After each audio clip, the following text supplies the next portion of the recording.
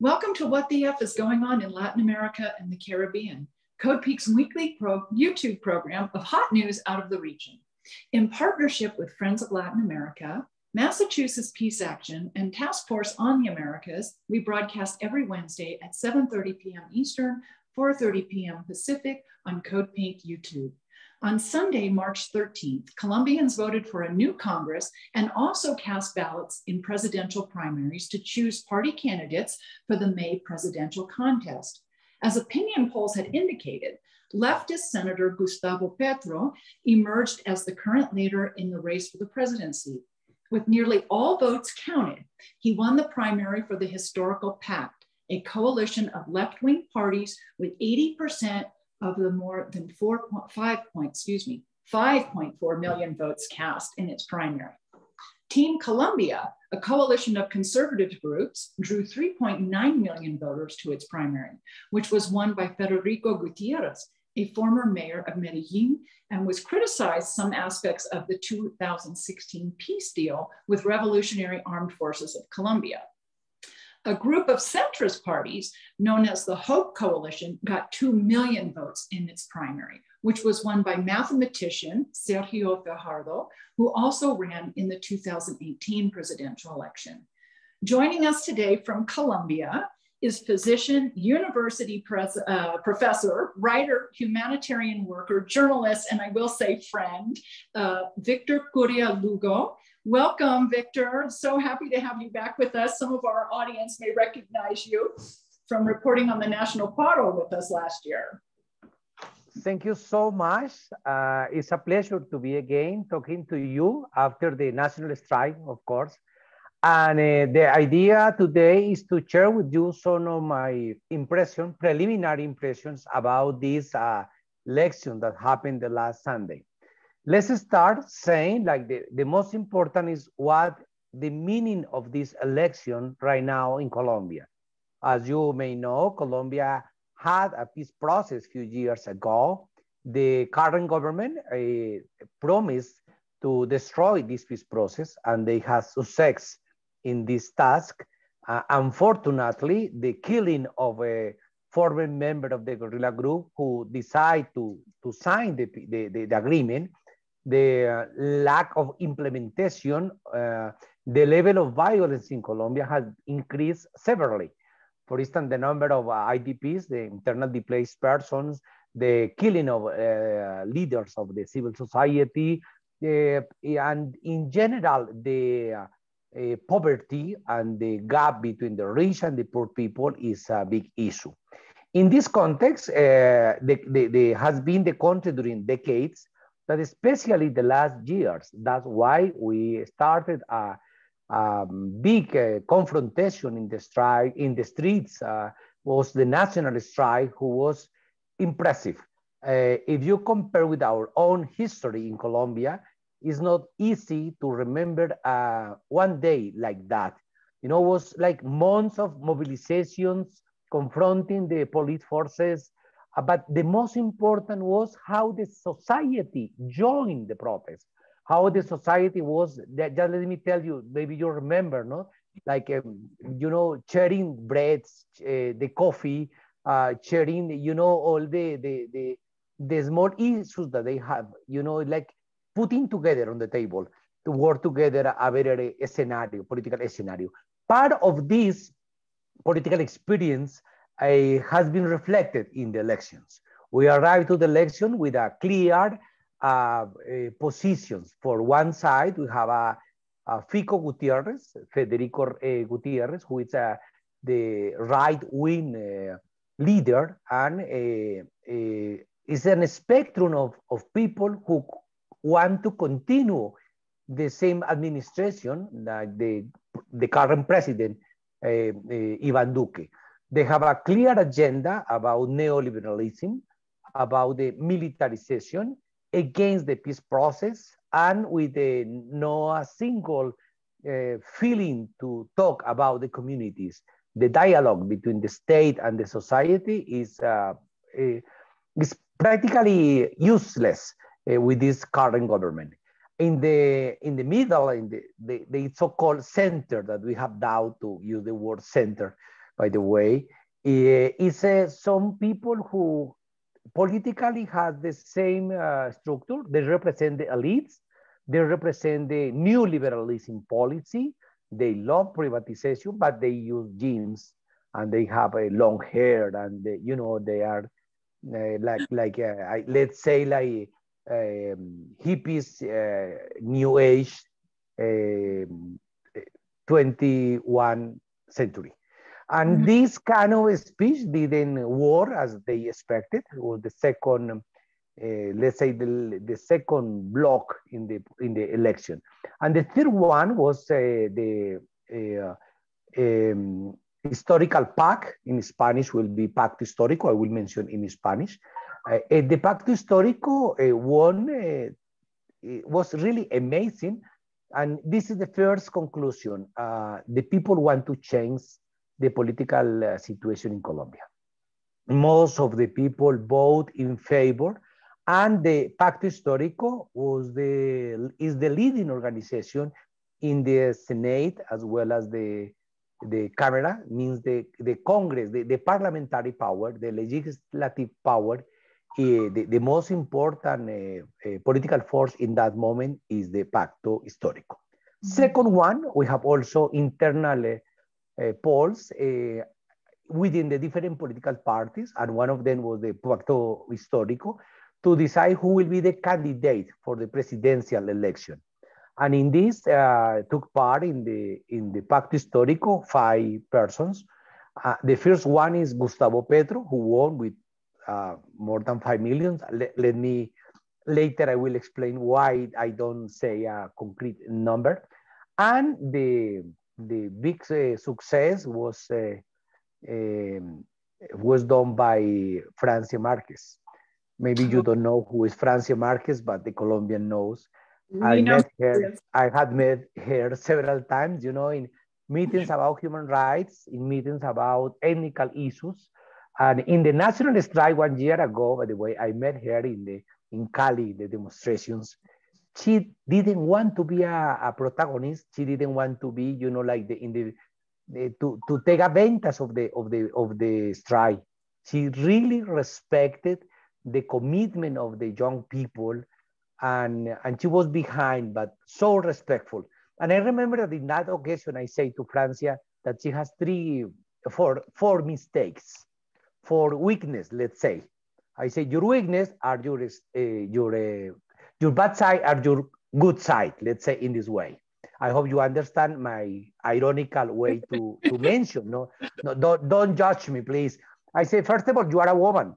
Yeah. And this is a clear weakness in this country. Second one, you are a Black woman. Third one, you are a poor Black woman. And fourth, you were born in a poor neighborhood. She's poor, and she was grow up in not in the downtown, not in Bogota, not in the political center, but in the regions. Means she's from the region, poor, Black, and woman. And she got which is why we love right? And she got more than 800,000 votes. It was amazing, really amazing. And you know that the media trying to create a confrontation between Petro, who won the consultancy, the internal consultant, and Francia, were asking Francia what to do, and if she will be the vice president or something like that. And Francia said, no, I don't care. I can be a minister or vice president or nothing. It depends on what the people want. And my duty is not to get a job. My duty is to bring happiness to my people. It was really wonderful. Now, it was really nice. Now, the first conclusion is the break, is the jump from the past and to vote for the Pacto Histórico. The second one, the huge support during the election to the name of Francia Marquez and what she represents. The third one is this kind of people that I mentioned before, the new age yuppies, hippies, they really failed in the idea to present the same government, but with the new packet. They really, they couldn't, exactly, with new face. Yeah, that's correct, that's correct. And the other thing is like the some candidates from the past, they try to repeat the experience and they fail dramatically, what is really good. But the most important point that I would like to share with the audience and of course with you, Terry, is what happened in the last 2 days. We have like a registered list of special documents to register the ballot. And the problem is that this register has been modified in the legal way. And the report given by Gustavo Petro and by another member of the Senate is really a huge issue. They calculate that around 26%, 26% of the ballot box has not reported a single vote in favor of the Pacto Histórico. Wow.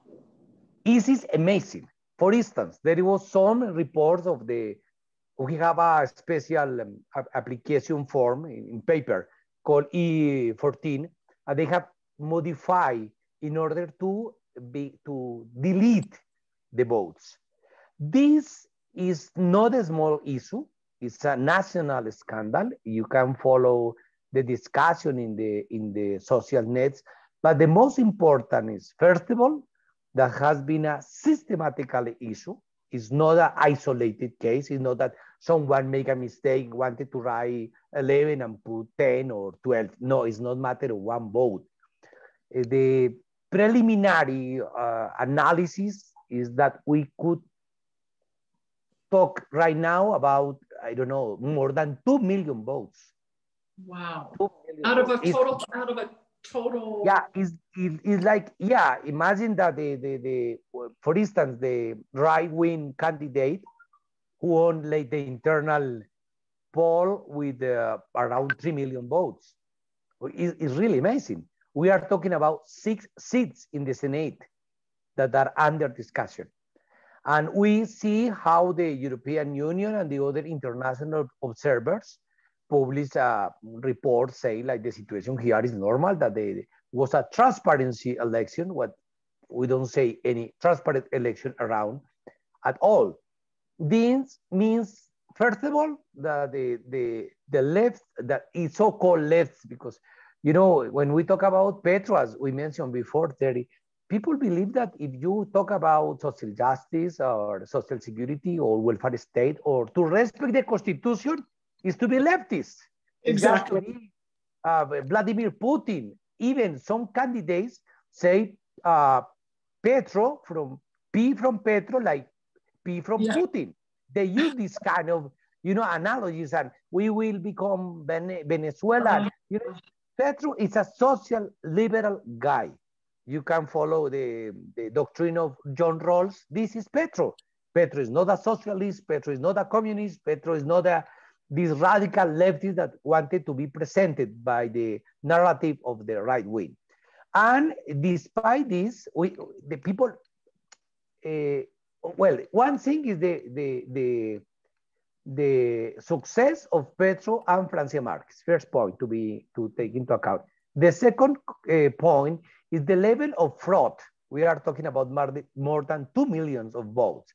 The third one is how this fraud was elaborated in a systematic way. Mm-hmm. And the silence of the international community. If it happened the same in Bolivia, for instance, or happened the same in, I don't know, in another country, right now the headlines of the newspaper will be like fraud in X country, but with as the country is Colombia, one of the most important allies of Biden, well, is not relevant at all. The other point that is really important is that we will have a presidential election in 2 months. Right. If they have the capacity to implement this level of fraud, they will do the same in the presidential election for sure. And it put on the table, on the debate, how strong, how serious, how respectful for the will of the people is the democracy in Colombia. This is the big point.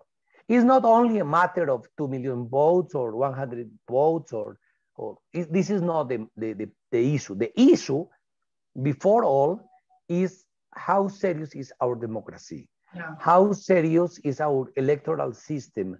How serious is the government to respect the freedom of speech? Because finally, election is some way to speech, to deliver in the public arena.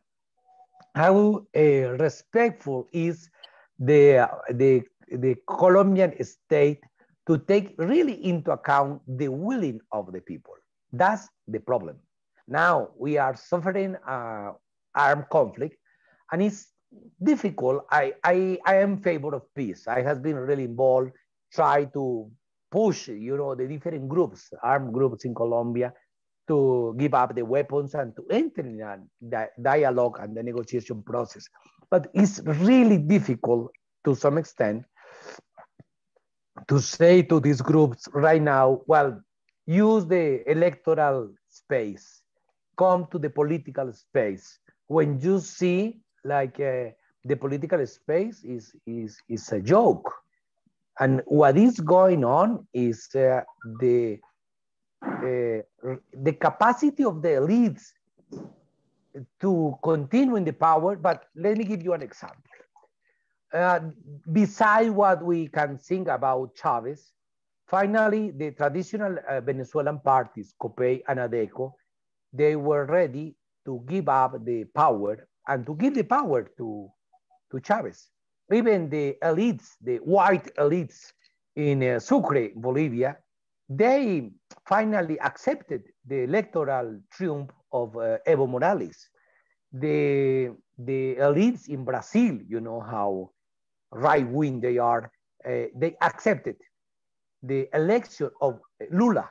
Even in Chile, they respect the election and they recognize Boric as a president.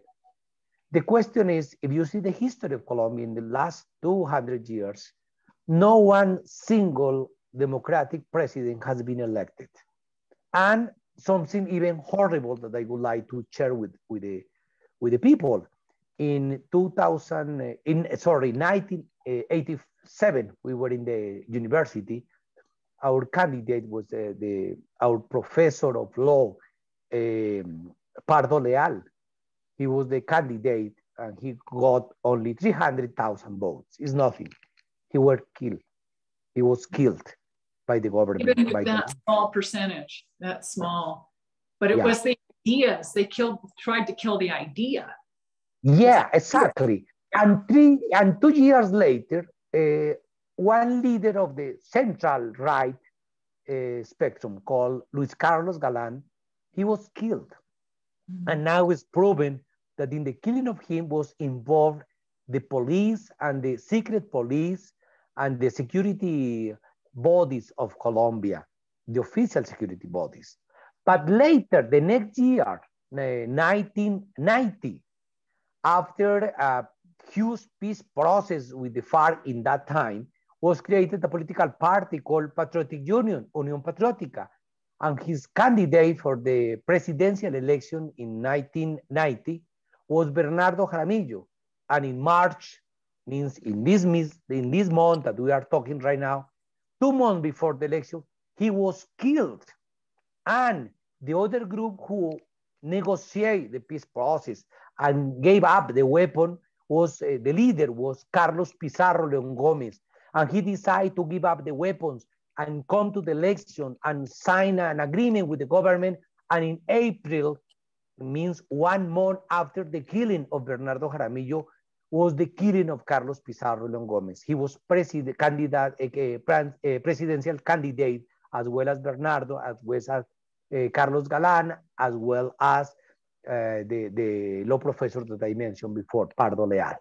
Means the killing of several candidates, presidential candidates, few weeks before an election is not something new in Colombia. It's horrible. It's dramatically the situation. Now, some friends of mine used to say like Colombia is totally different, that 30 years later, we have a strong democracy. Well, after this fraud, I cannot say that they have a big democracy. After the reappearance of the paramilitary groups, I cannot say like the right wing, the extreme right wing is not alive anymore. But we can see in the rural area the power of them. Once we see this level of killing, displacement, persecution, disappearance of person, I cannot say that the country is different from the past.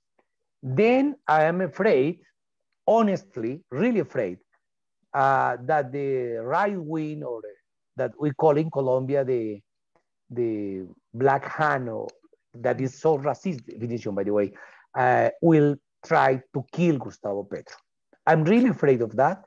I don't can say like we are 100% that they will not happen. I'm afraid that it could happen. The elites are not the Venezuelan elites, are not the Brazilian elites, are not the Bolivian elites, and they want to get the power, to keep the power at any cost. And keep their relationship with the United States. Yes, they have the support of the USA. And I will give another element for the discussion. As you may know, some military Colombian troops were involved in the killing of the president of Haiti.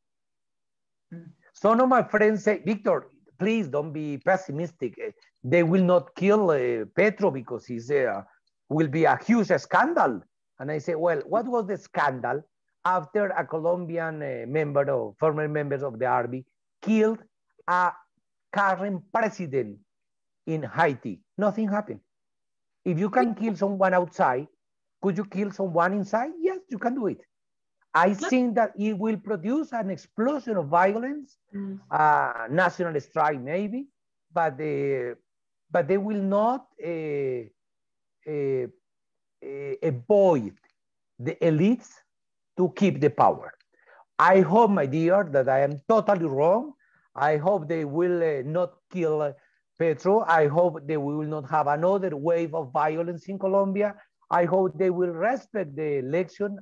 I hope they will not try to commit a fraud again in the election that will take place in 2 months.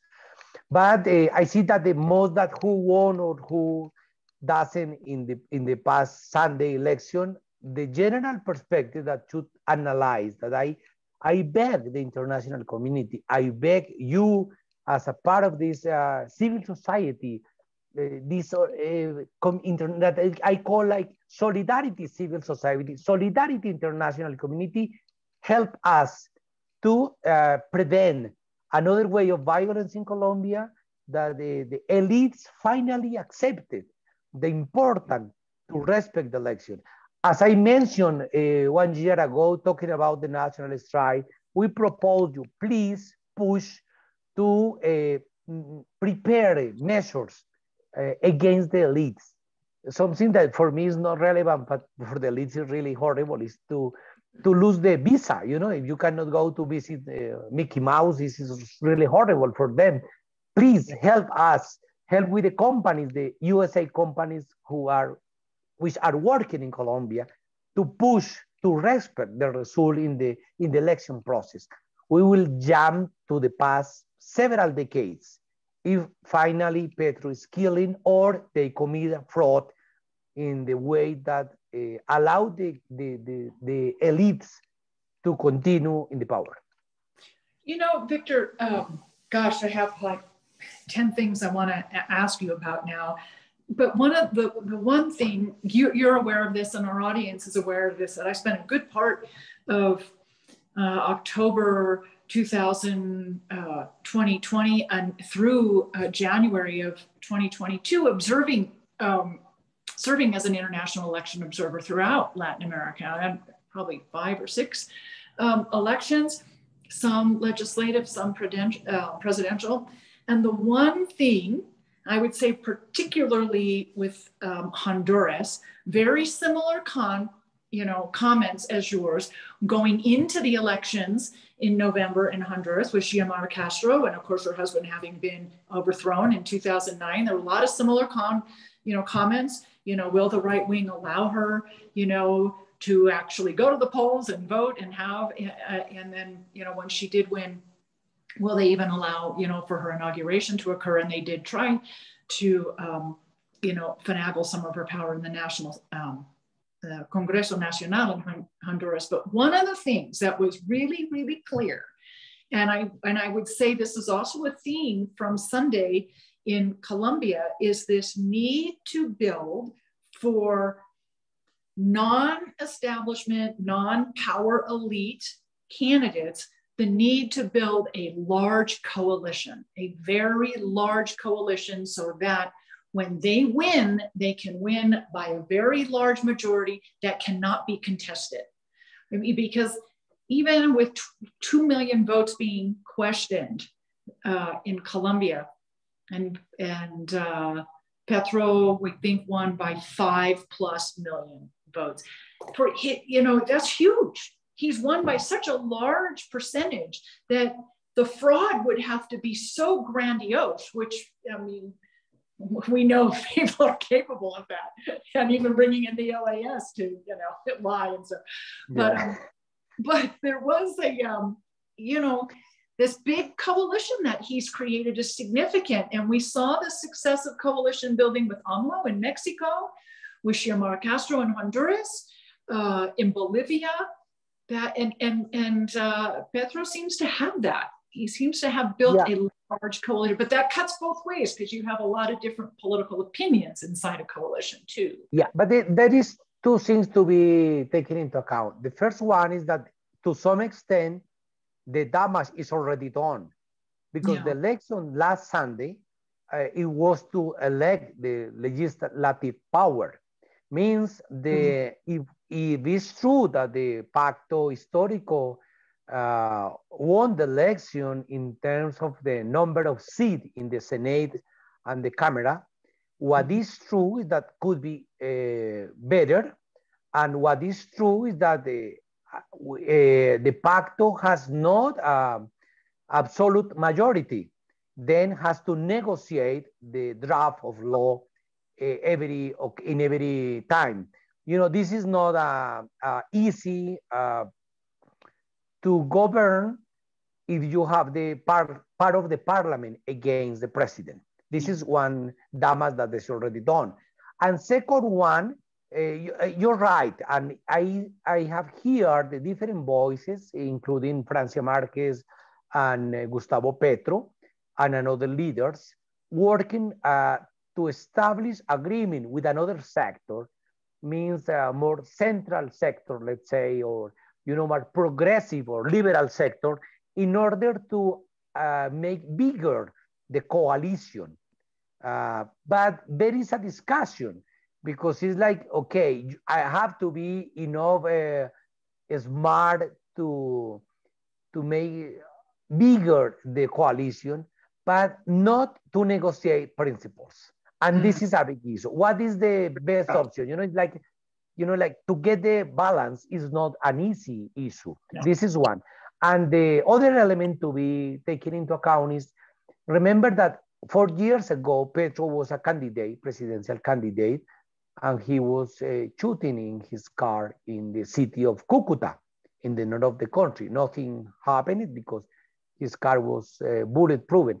But in general, if they decide to kill Petro, doesn't matter how big is the coalition, or how nice is his program, or how inclusive is his policy. And this is a big issue. You don't have background of killing of presidential candidates in Brazil, or as long as I remember in Argentina, or, you know, but if they decide, in the United States, I see it, you know, yeah, exactly. But if you put together, you know, like they are playing different options. They are not playing only the fraud or to break the coalition within the petrol sector. No, I think that they are putting all the possibilities on the table, and they will play according with the with the scenario. That's why I see that the political scenario in Colombia during the next 2 months is so interesting, but also we are worried. We are worried because it's not on also, I don't want to exaggerate, but it's not only what happened if the right wing keep the power. What it will be a big issue, and we are really worried about that, is the counter-offensive in terms of detention, illegal detention, disappearances, killing of civil leaders and social leaders once they can keep the power. This is part of the discussion, and it's not only my paranoia that you maybe know, but as some friends are that are even thinking in the same way, no? It's like what will happen with the security of the leaders, the Black communities, the indigenous communities, the farmers communities, once they keep the power for 4 years more.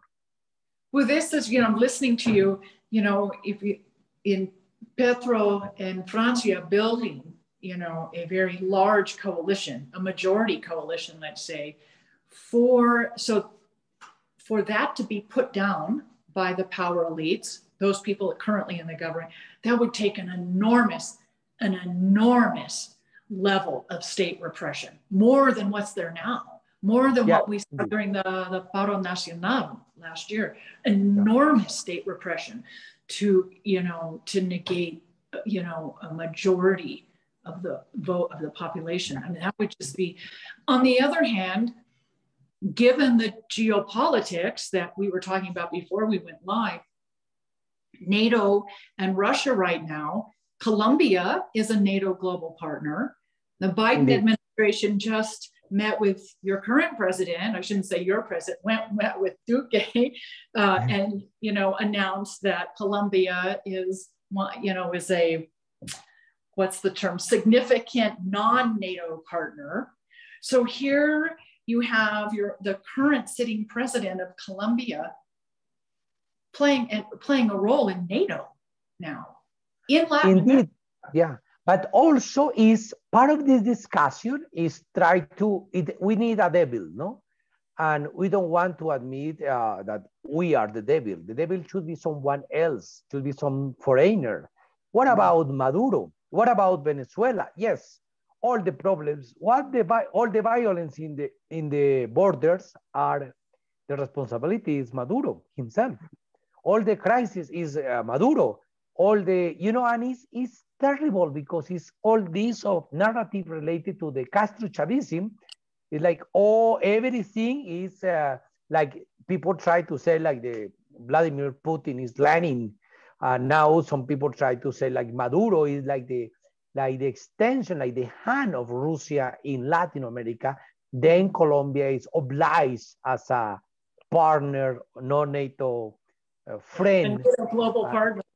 Yeah, exactly. Has to, you know, act in this accordance with this new title. Then, for me, it's really relevant. But what is also on the table is, as you mentioned, well, is if Colombia start to transit for 4 years of peace process, looking for social justice, for negotiation with the different actors, armed actors, illegal armed actors in Colombia, or go deeper in the war. I think that all these optimistic collected during the national strike, all this hope cultivated in the last months, all this hope that appeared in the election despite the fraud last Sunday will convert into garbage. All these efforts will be really huge for the political history of Colombia.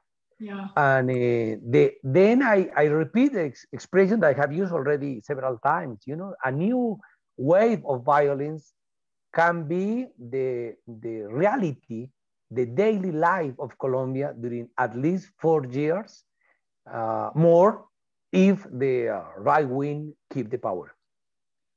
What is, I mean, it's hard to imagine it could be any more violent and any more repressive than it already is. But you've seen it in your lifetime that it can be, and it's pretty bad now. What is Gustavo Petro's position on Colombia as a NATO global partner? What is his foreign policy vision? Well, you know, let me summarize the Colombian foreign policy so far in one sentence. Is what Washington says. Yeah. That's it. No, but it's true. It's true. Yeah. We are really, we don't. I'm not laughing at you. It's a touche. Yeah, exactly. We don't have a foreign policy. We don't have border policy. No. We don't have migration policy. It's a shame. Now, what Petro say and the people around Petro is the need of to see the world as the world is. Not to believe that the center of the world is Washington, well, in our case, Miami, of course. And we are really important. You know, half of the humanity are living in Asia. We are not relevant, but we don't want to recognize that. We have to see the possibility of open markets in Asia, in Africa. We can get a lot of exchange of culture, sport, you know, all this kind of human production, scientific production with Europe. We have to understand that the world is something bigger than USA. And I think that Petro is a man who is playing in this way. For instance, he was visiting Madrid, he was visiting the Vatican, he was talking to the Pope, he was visiting some leaders in the European Parliament, despite that we know that Europe is not the paradise, of course, but try to touch another area that doesn't appear in the current map of the international relation of Colombia. Then I think that it will be a good thing. Now, if the right wing keep the power, we will continue following what Washington says. But our position related Russia, the war in Ukraine right now, our situation, our position around the occupation of Palestine, our position about the free trade agreements, everything that you mentioned in the international arena is exactly what Washington says. It's absolutely it's a shame. It's a shame as a Colombian not to have its own political view of the world. You know, this own political view makes me want to say sovereignty.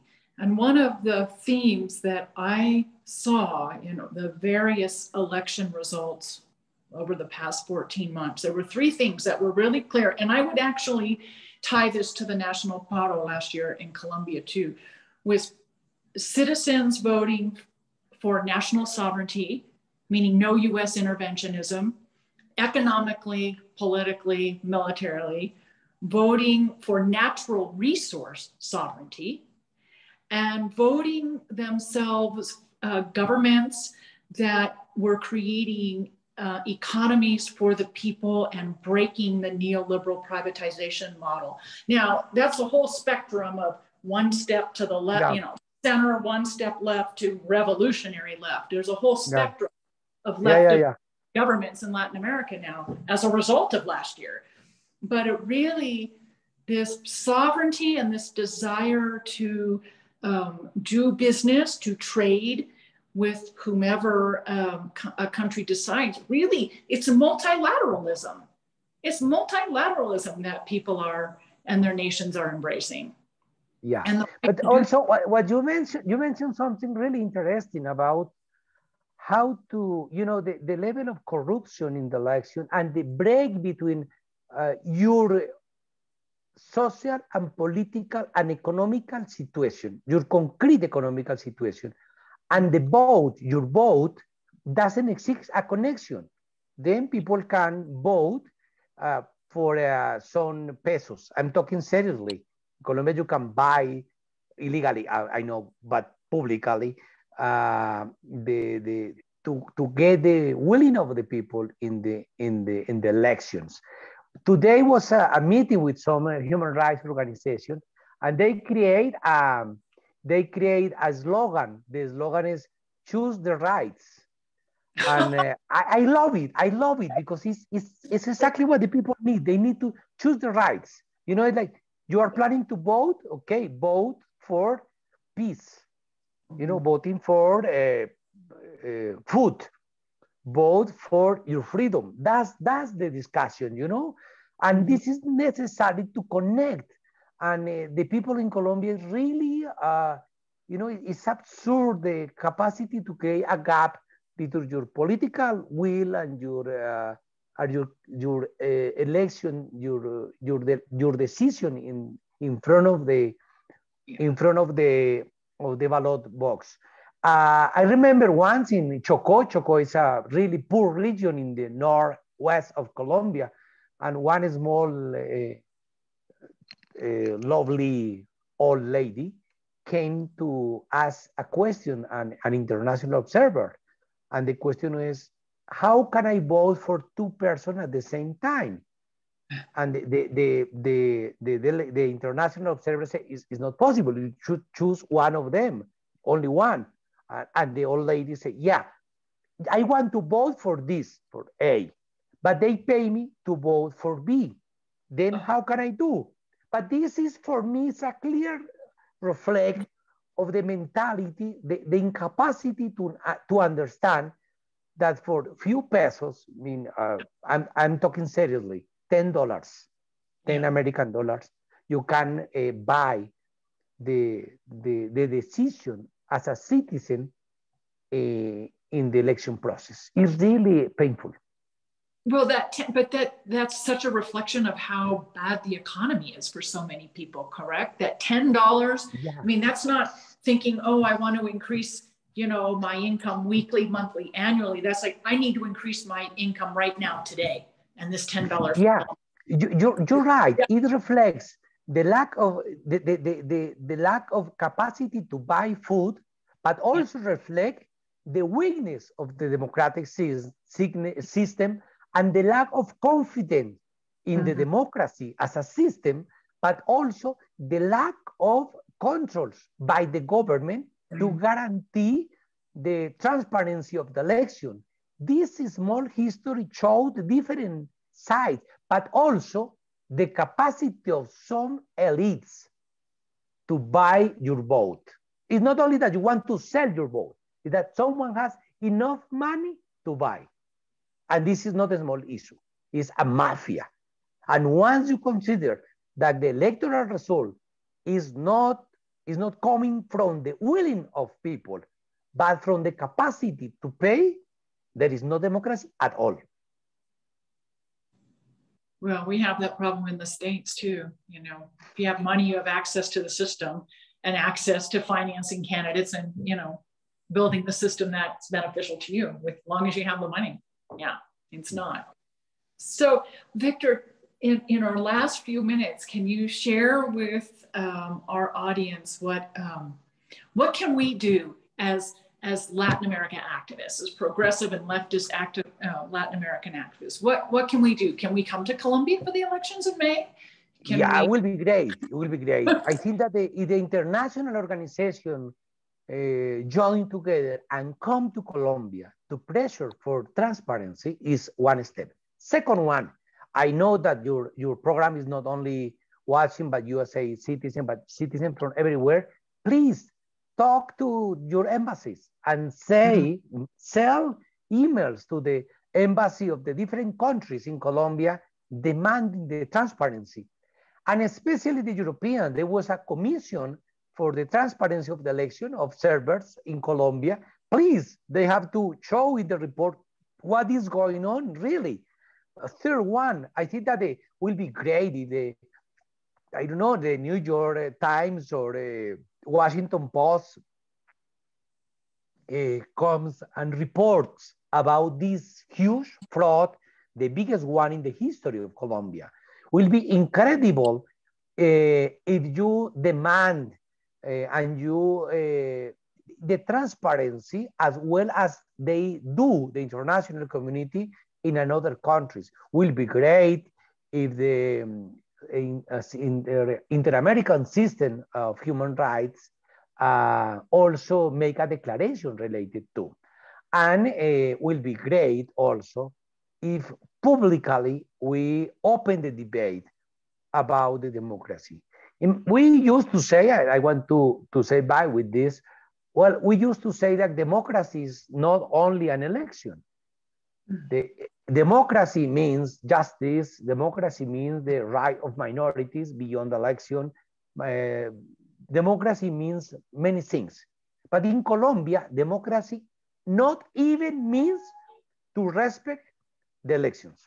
This is a big lack of democracy, lack of rule of law in Colombia. That's why we really need you. Please help us. We will. You've given us some good projects. So I thank you so much for making time for this conversation today. And I look forward to talking to you in May. And hopefully some of us will see you in Colombia in May as well. I want to remind the audience that you have been watching What the F is Going On in Latin America and the Caribbean, Code Pink's weekly YouTube program. We broadcast every Wednesday, 4:30 p.m. Pacific, 7:30 p.m. Eastern on Code Pink YouTube. And don't forget to catch Code Pink Radio every Thursday morning, 11 a.m. Eastern, broadcasting simultaneously out of New York City on WBAI and Washington, D.C. on WPFW. Okay, everyone, we'll see you next week. Thank you so much. Thank you, Victor, for a terrific conversation. Always appreciate your time. Thank you so much.